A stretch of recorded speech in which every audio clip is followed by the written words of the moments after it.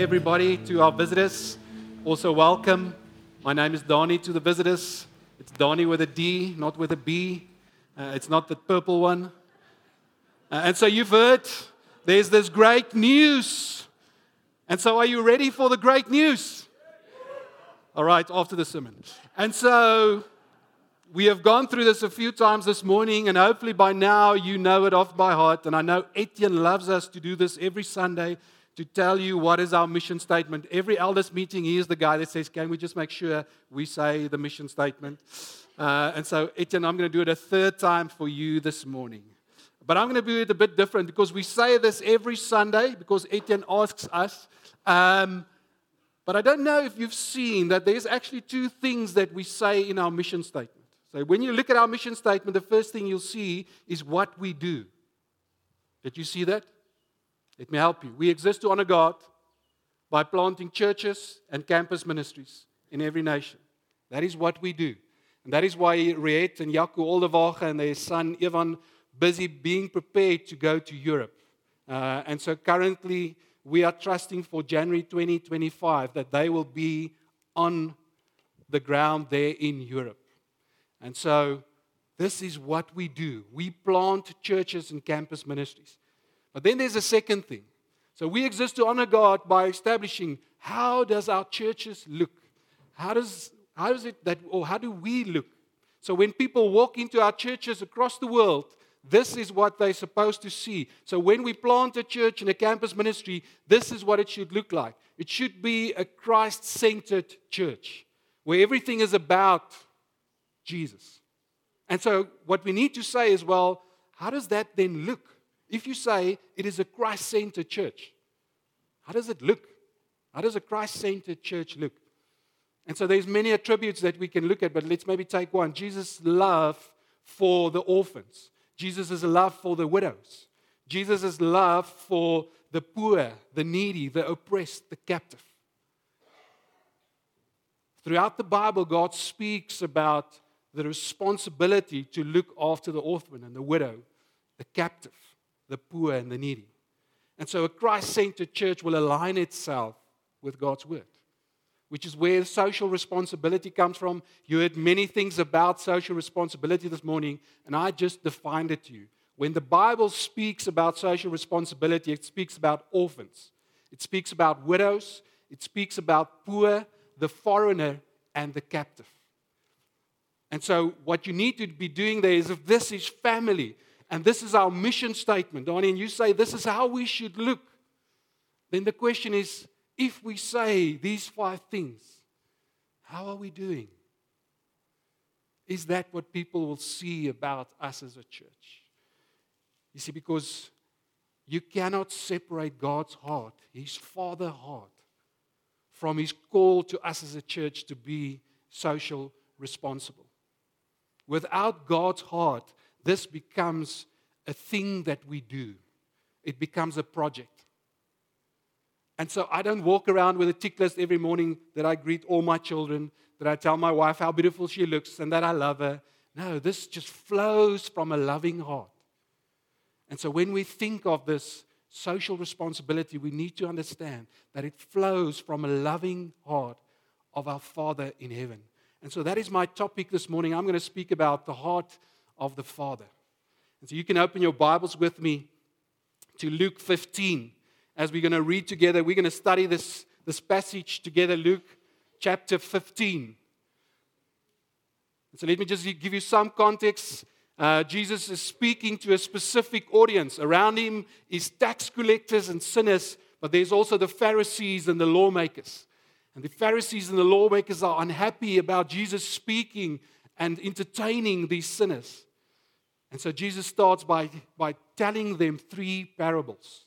And we're going to look at the last one, the parable, or the parable of the prodigal son. For many years, it's been known as the parable of the prodigal son. Prodigal meaning the squanderer, the one that squandered everything away. And so there's this young son that goes to his father and he asks for the inheritance, and he lives recklessly and he loses everything. He squanders everything. And so would be a great mistake to look at this parable and to think that Jesus is only speaking about one son, the younger one. We all know that he's speaking about two sons in this parable. The two brothers, the younger brother and the older brother, and their relationship with their father. And so this parable, when Jesus tells this parable and when we read it today, we are meant to look at it and to contrast between the two different relationships of the younger son and the father and the older son and the father. And so by doing that, we will get to the essence of why Jesus is sharing this parable. But there's another interesting thing about this parable. You see, there's a specific way of how you were supposed to tell a parable, a story in those days. There was a way in which you build up this story. And so it was called, the three-phase act. There's act one, which is to create the background, to set up the story. And then you go into the conflict. So in this story, there's a conflict. And then you end off your parable or your story with a solution. And so what is interesting about this parable, the parable of the prodigal son, the lost son as it also is known, is Jesus starts off by sharing the background. He gives the conflict, but there's no solution. And so why? Let's read. Luke 15, verse 11. And Jesus continued, "There was a man who had two sons. The youngest one said to the father, 'Father, give me my share of the estate.' So he divided his property between the two of them." But you need to understand here, in those days, it would have been frowned upon for you to go to your father and to ask you for your inheritance before your father actually passed away. And so it was thought that if your son came and asked you this, that you had to, if not verbally, physically chase him out with lashes out of the house. And so when we look at this father, we see a different response. So he divided his property between them. Not long after that, the youngest son got together all he had, set off for a distant country, and there he squandered his wealth in wild living. And after he had spent everything, there was a severe famine in that whole country. And he began to be in need. So he went and hired himself out to a citizen of that country, who sent him to his fields to feed the pigs. He longed to fill his stomach with the pots that the pigs were eating, but no one gave him anything. And when he came to his senses, he said, "How many of my father's hired servants have food to spare? And here I am, starving to death. I will set out and go back to my father and say to him, 'Father, I have sinned against heaven and against you, and I'm no longer worthy to be called your son. Make me like one of your hired servants.'" And so again, let's just pause here. We know from studying the word that in your house was your family.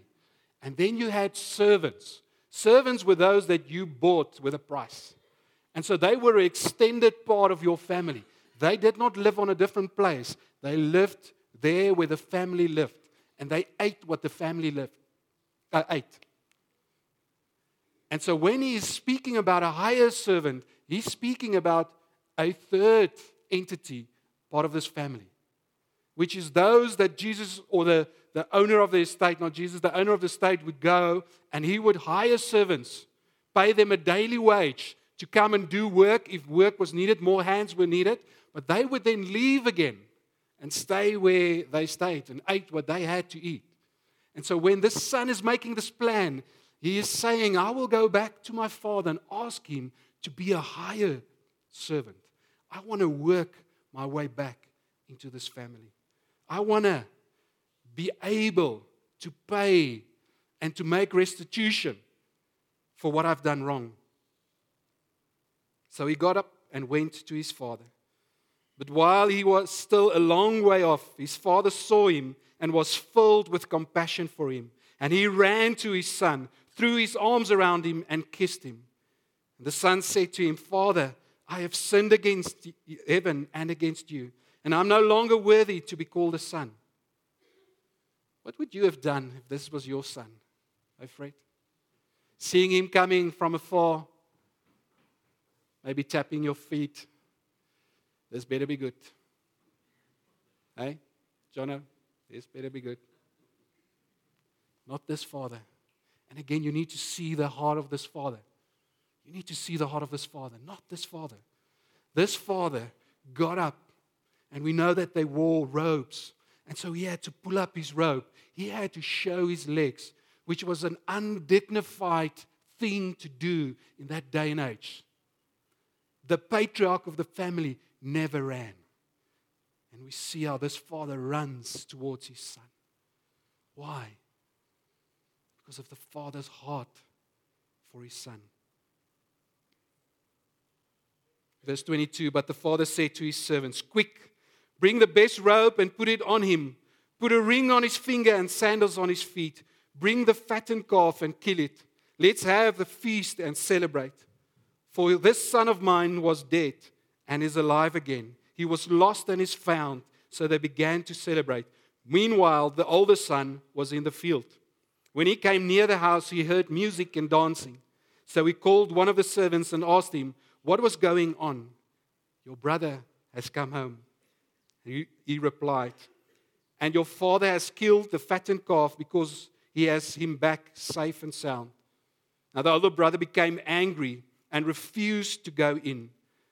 So his father went out and pleaded with him.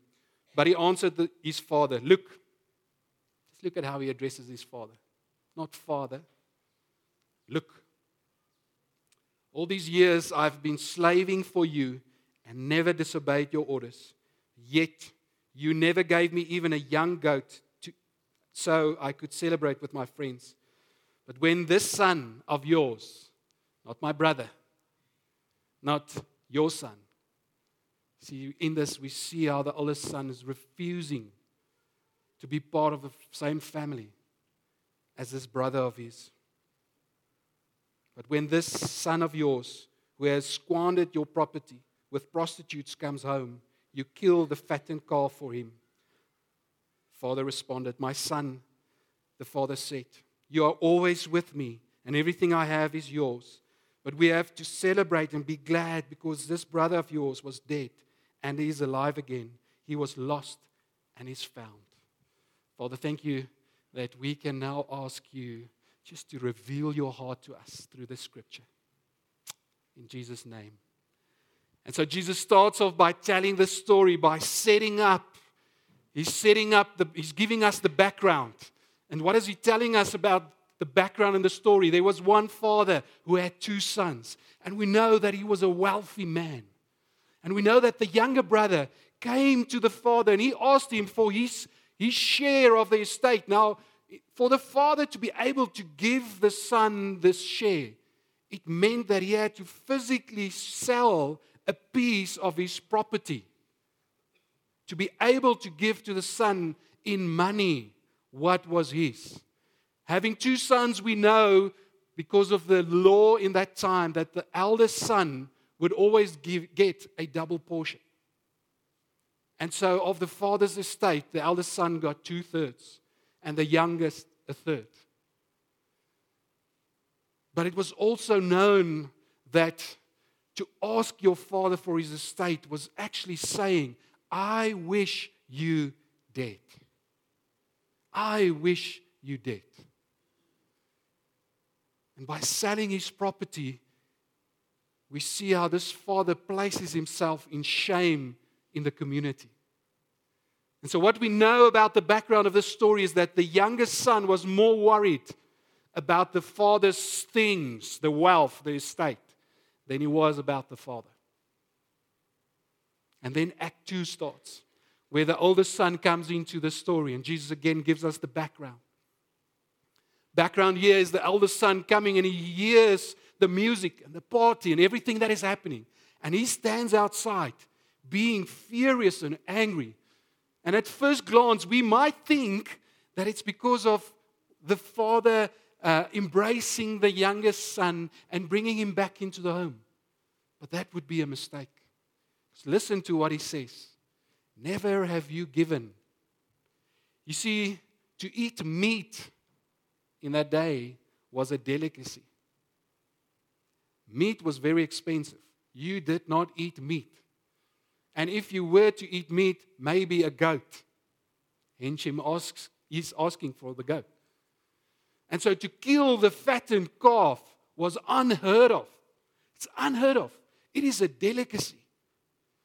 And so again, we see how the older brother is angry, not because of the heart of the father, but because by killing the fattened calf and by allowing the younger brother back into the house, he is actually paying for this at his expense, because the fattened calf was his. And so we see how the elder brother is more worried about the father's things than he is about the father's heart. And so this is the background, the backdrop of the story Jesus is telling. And so don't forget who's the audience. Don't forget who's the audience. We've got the sinners and the tax collectors, and the Pharisees and the lawmakers. And Jesus highlights the conflict, which is obvious. The conflict in this parable is the relationship the two sons have with the father. You see, for them, it was more important to worry about the father's wealth and status for them, for their gain, than it was to worry about the father's heart. They were more worried about wealth and status than they were about the father's heart. And so how would that look in our day and age? We know Colossians 1 verse 16 says, "For everything was created by God, for God." And so everything we see, everything we are, everything we have is supposed to bring glory to God. And the youngest son in this story would do what? He would also understand that the father has given him a free will. And so instead of using what he has to glorify the father, to love the father, he uses his free will to run after his lustful desires. And so in this story, the youngest son tries to get control. Tries to get control by leaving and being disobedient. So by leaving and being disobedient, I can take control of my life. And we see the eldest son trying to get control by staying and obeying. You know, if I obey, then surely God will bless me. Can you see the elder brother attitude? If I do this, then God will do this. Can you see the elder brother attitude? And so the elder brother stayed. He tried to get control by staying and obeying. We see how the youngest son tried to get control by breaking all the rules, whilst the oldest brother tried to get control by keeping all the rules. And so when Jesus speaks to his audience, what he's saying to his audience, both of these brothers were lost. Both of them did not have a relationship with the Father. And we know by studying this that the Father in this story represents God, our Father. And so both brothers did not have a relationship with God the Father. They were both alienated. They were both alienated from the Father. You see, there's two kinds of lostness, which is why Jesus adds the second brother into the story. You can completely miss God by being moral and religious. You can completely miss God, meaning you can sit here and think that you're okay, but actually you're not. Actually, you are alienated from God. And you think by doing all the right things and keeping all the laws that this will bring me in right standing with God. By ticking all the boxes. When the word speaks about caring for the orphan, caring for the widow, looking after the poor, the captive, and the foreigner, by just ticking the boxes, I'm okay. No, you are not okay. you are not okay. You can miss the Father by being religious and moral. You can miss the Father by being irreligious and immoral, which is normally the obvious one we all say, yes. That one, because of his sin, does not have. But this one, look at Etienne. He wants the mission statement every Sunday. What a good man. You can miss the Father. You can miss the Father. And so going back to the start of this chapter, chapter 15, verse 1, we see the presence of the tax collectors, the younger brother sinner types around Jesus. And we see the Pharisee, older brother, religious types around Jesus. And so the Pharisees are questioning Jesus' actions by allowing sinners into his presence and eating with them. And he starts off by telling them 3 parables. The parable of the lost sheep, which is what? There was a man, here's the background, who had 100 sheep. And he lost one. Conflict. And he left the 99 to go and look for that one solution. And when he found him, he brought him back, and there was a celebration. Jesus continued into the next parable, the second parable of the lost coin. Again, the background, there was a man who had many coins. He lost one. And he stopped and he looked for that. There's the solution. Until he found it. And he had a great celebration. And then the third parable, the parable of the lost son. The background, the conflict. This son was lost, the lost son. But here's the thing. Nobody went to look for the lost son. There's the difference. Nobody went to look for the lost son, like Jesus told about the one sheep that got lost and the one coin. Striking that nobody went to look for the lost son. Jesus purposefully puts this in here for us, the readers, to ask, but who was supposed to go? Who was supposed to go? And in this, we find just the redemptive story of the Father. The Father's heart to see that everybody gets saved and nobody gets lost. That's the redemptive story. So in this question and the answer that I'm going to share now, we see the redemptive story. You see, in that culture, in that day and age, they knew who was supposed to go and look for the younger son. It was the older brother. As the eldest, you received a double portion of the inheritance. But with that, a great responsibility to keep the family together, to keep the estate together, to keep family. And a good elder brother in this story would have done the following. He would have come to the father and said, Father, my brother has gone and he is lost. But I will go and look for him. And when I find him, I will bring him back at great expense and great cost to myself. Will I bring him back? You see, when the father distributed the estate between the two of them, the younger brother took what was his and he wasted it. And what was left was the eldest brother's estate, even the fatted calf. And when he says, by great expense and great cost, it means it would have literally cost him something to bring back the brother. It would have cost him to share his estate with his brother. The ring that the father placed on the brother's finger belonged to the elder brother. The robe belonged to the elder brother. The sandals belonged to the elder brother. It is in this story that we see the heart of the Father. The Father's heart for us today is to know that He desires for His sons and daughters to come home. Father's heart is for His sons and daughters to come home and to be in relationship with Him. For those that come home, it's free because of the grace of the Father. But it came at an immensely high expense to the elder brother.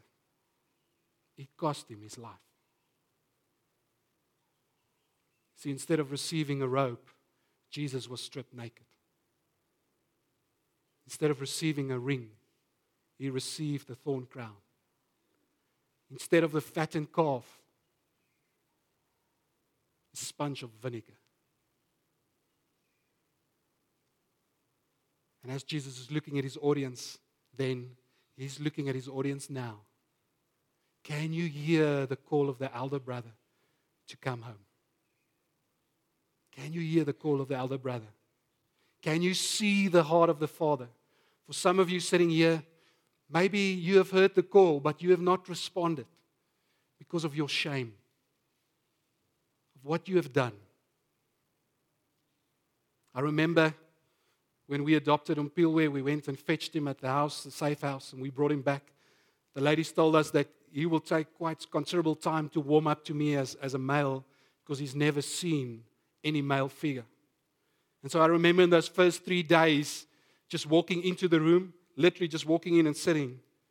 He would play, and as soon as I walk into the room, Susan was with him 24/7. And so when I walk in, he would run to her and he would hold her and he would just look at me. And I remember by day 2, just looking at him and saying to him, if only you knew how much love I have to give you. If only you knew how much love I have to give you. And in that moment, the Spirit just spoke into my heart. If only you know how much love the Father has to give to you. And so you might be sitting here with shame. Can I tell you, as an earthly father who has adopted a son, that loves my son immensely, immensely. Can we just kill that music? How much more our Heavenly Father? Some of you may be like the elder brother this morning. You are home. You are home. But you have never, ever experienced just the warm embrace, the love of our Heavenly Father. You find it difficult to relate to Him as a Father. Now, I know for me, I came to faith in 1994. I struggled for 10 years to relate to God as a Father. Why? Because of my story. Being left on my own at 15, I had to grow up quickly. I had to man up quickly. There was no home to return to after school to be comforted, to have good conversations, to get affirmation, to be blessed. And so it made me grow up way too early. And I knew that I had to fend for myself. And so when I came to faith, I struggled. I struggled to relate to God as Father. And I read books and I listened to various things. And it wasn't up until one day when God said to me, Danie, you are relating or trying to relate to me from the wrong place. You are trying to relate to me as a father to a father, as a grown man to a grown man, when indeed when I look upon you, I see a son. I had to learn what it meant to become a son in the house of the Father. That it's okay not to be strong. That it's okay to not know everything. It is okay to say to your Father in heaven, I don't know. I do not have the answers. I do not have the answers. See, but we will find it difficult to do if we try and relate to Him from you being the one in control, the Father, speaking to a Father. And so whilst I'm looking at you this morning, I know that this story is not just true for me.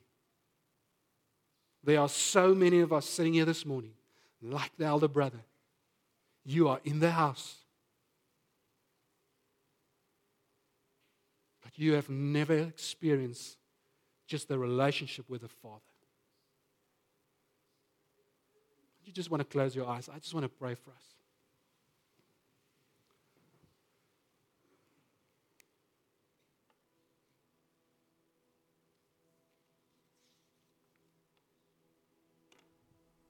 know that there might be somebody here this morning, like the youngest son, you've got a desire to go back home, but you feel ashamed. And you're almost putting a plea bargain in place with God that you will work your way back.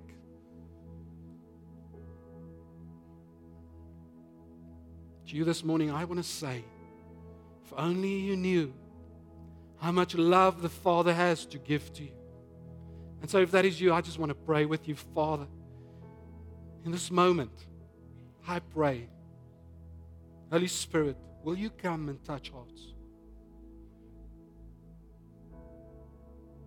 Just sense there's a specific man here this morning. I'm not going to ask you to do anything.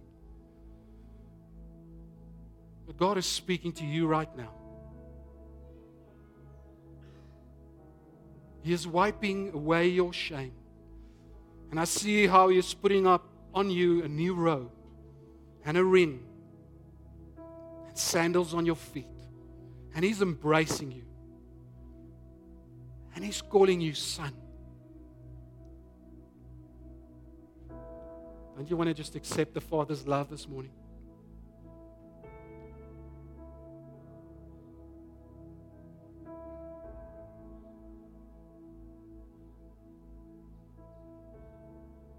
So many of us sitting here this morning, it struggles to relate to God as Father.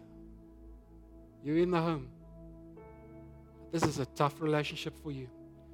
You can relate with Jesus. You can relate with the Holy Spirit.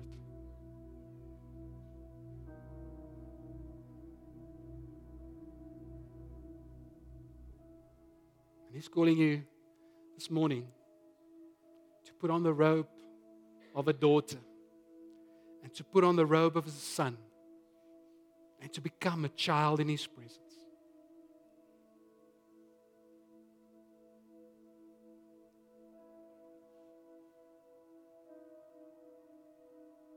Don't you just want to respond to that invitation by yourself? I can see the Spirit's just speaking to people now. You know that that is you. You just want to speak to the Father.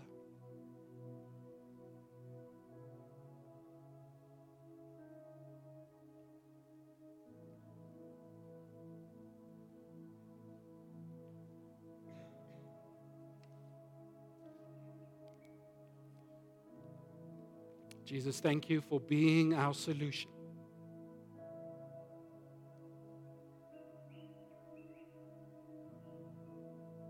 Thank you for paying the price, for being the good elder brother.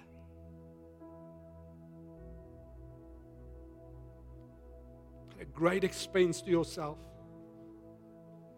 so that we can stand here and sit here this morning and gaze upon the Father and call unto Him as Father.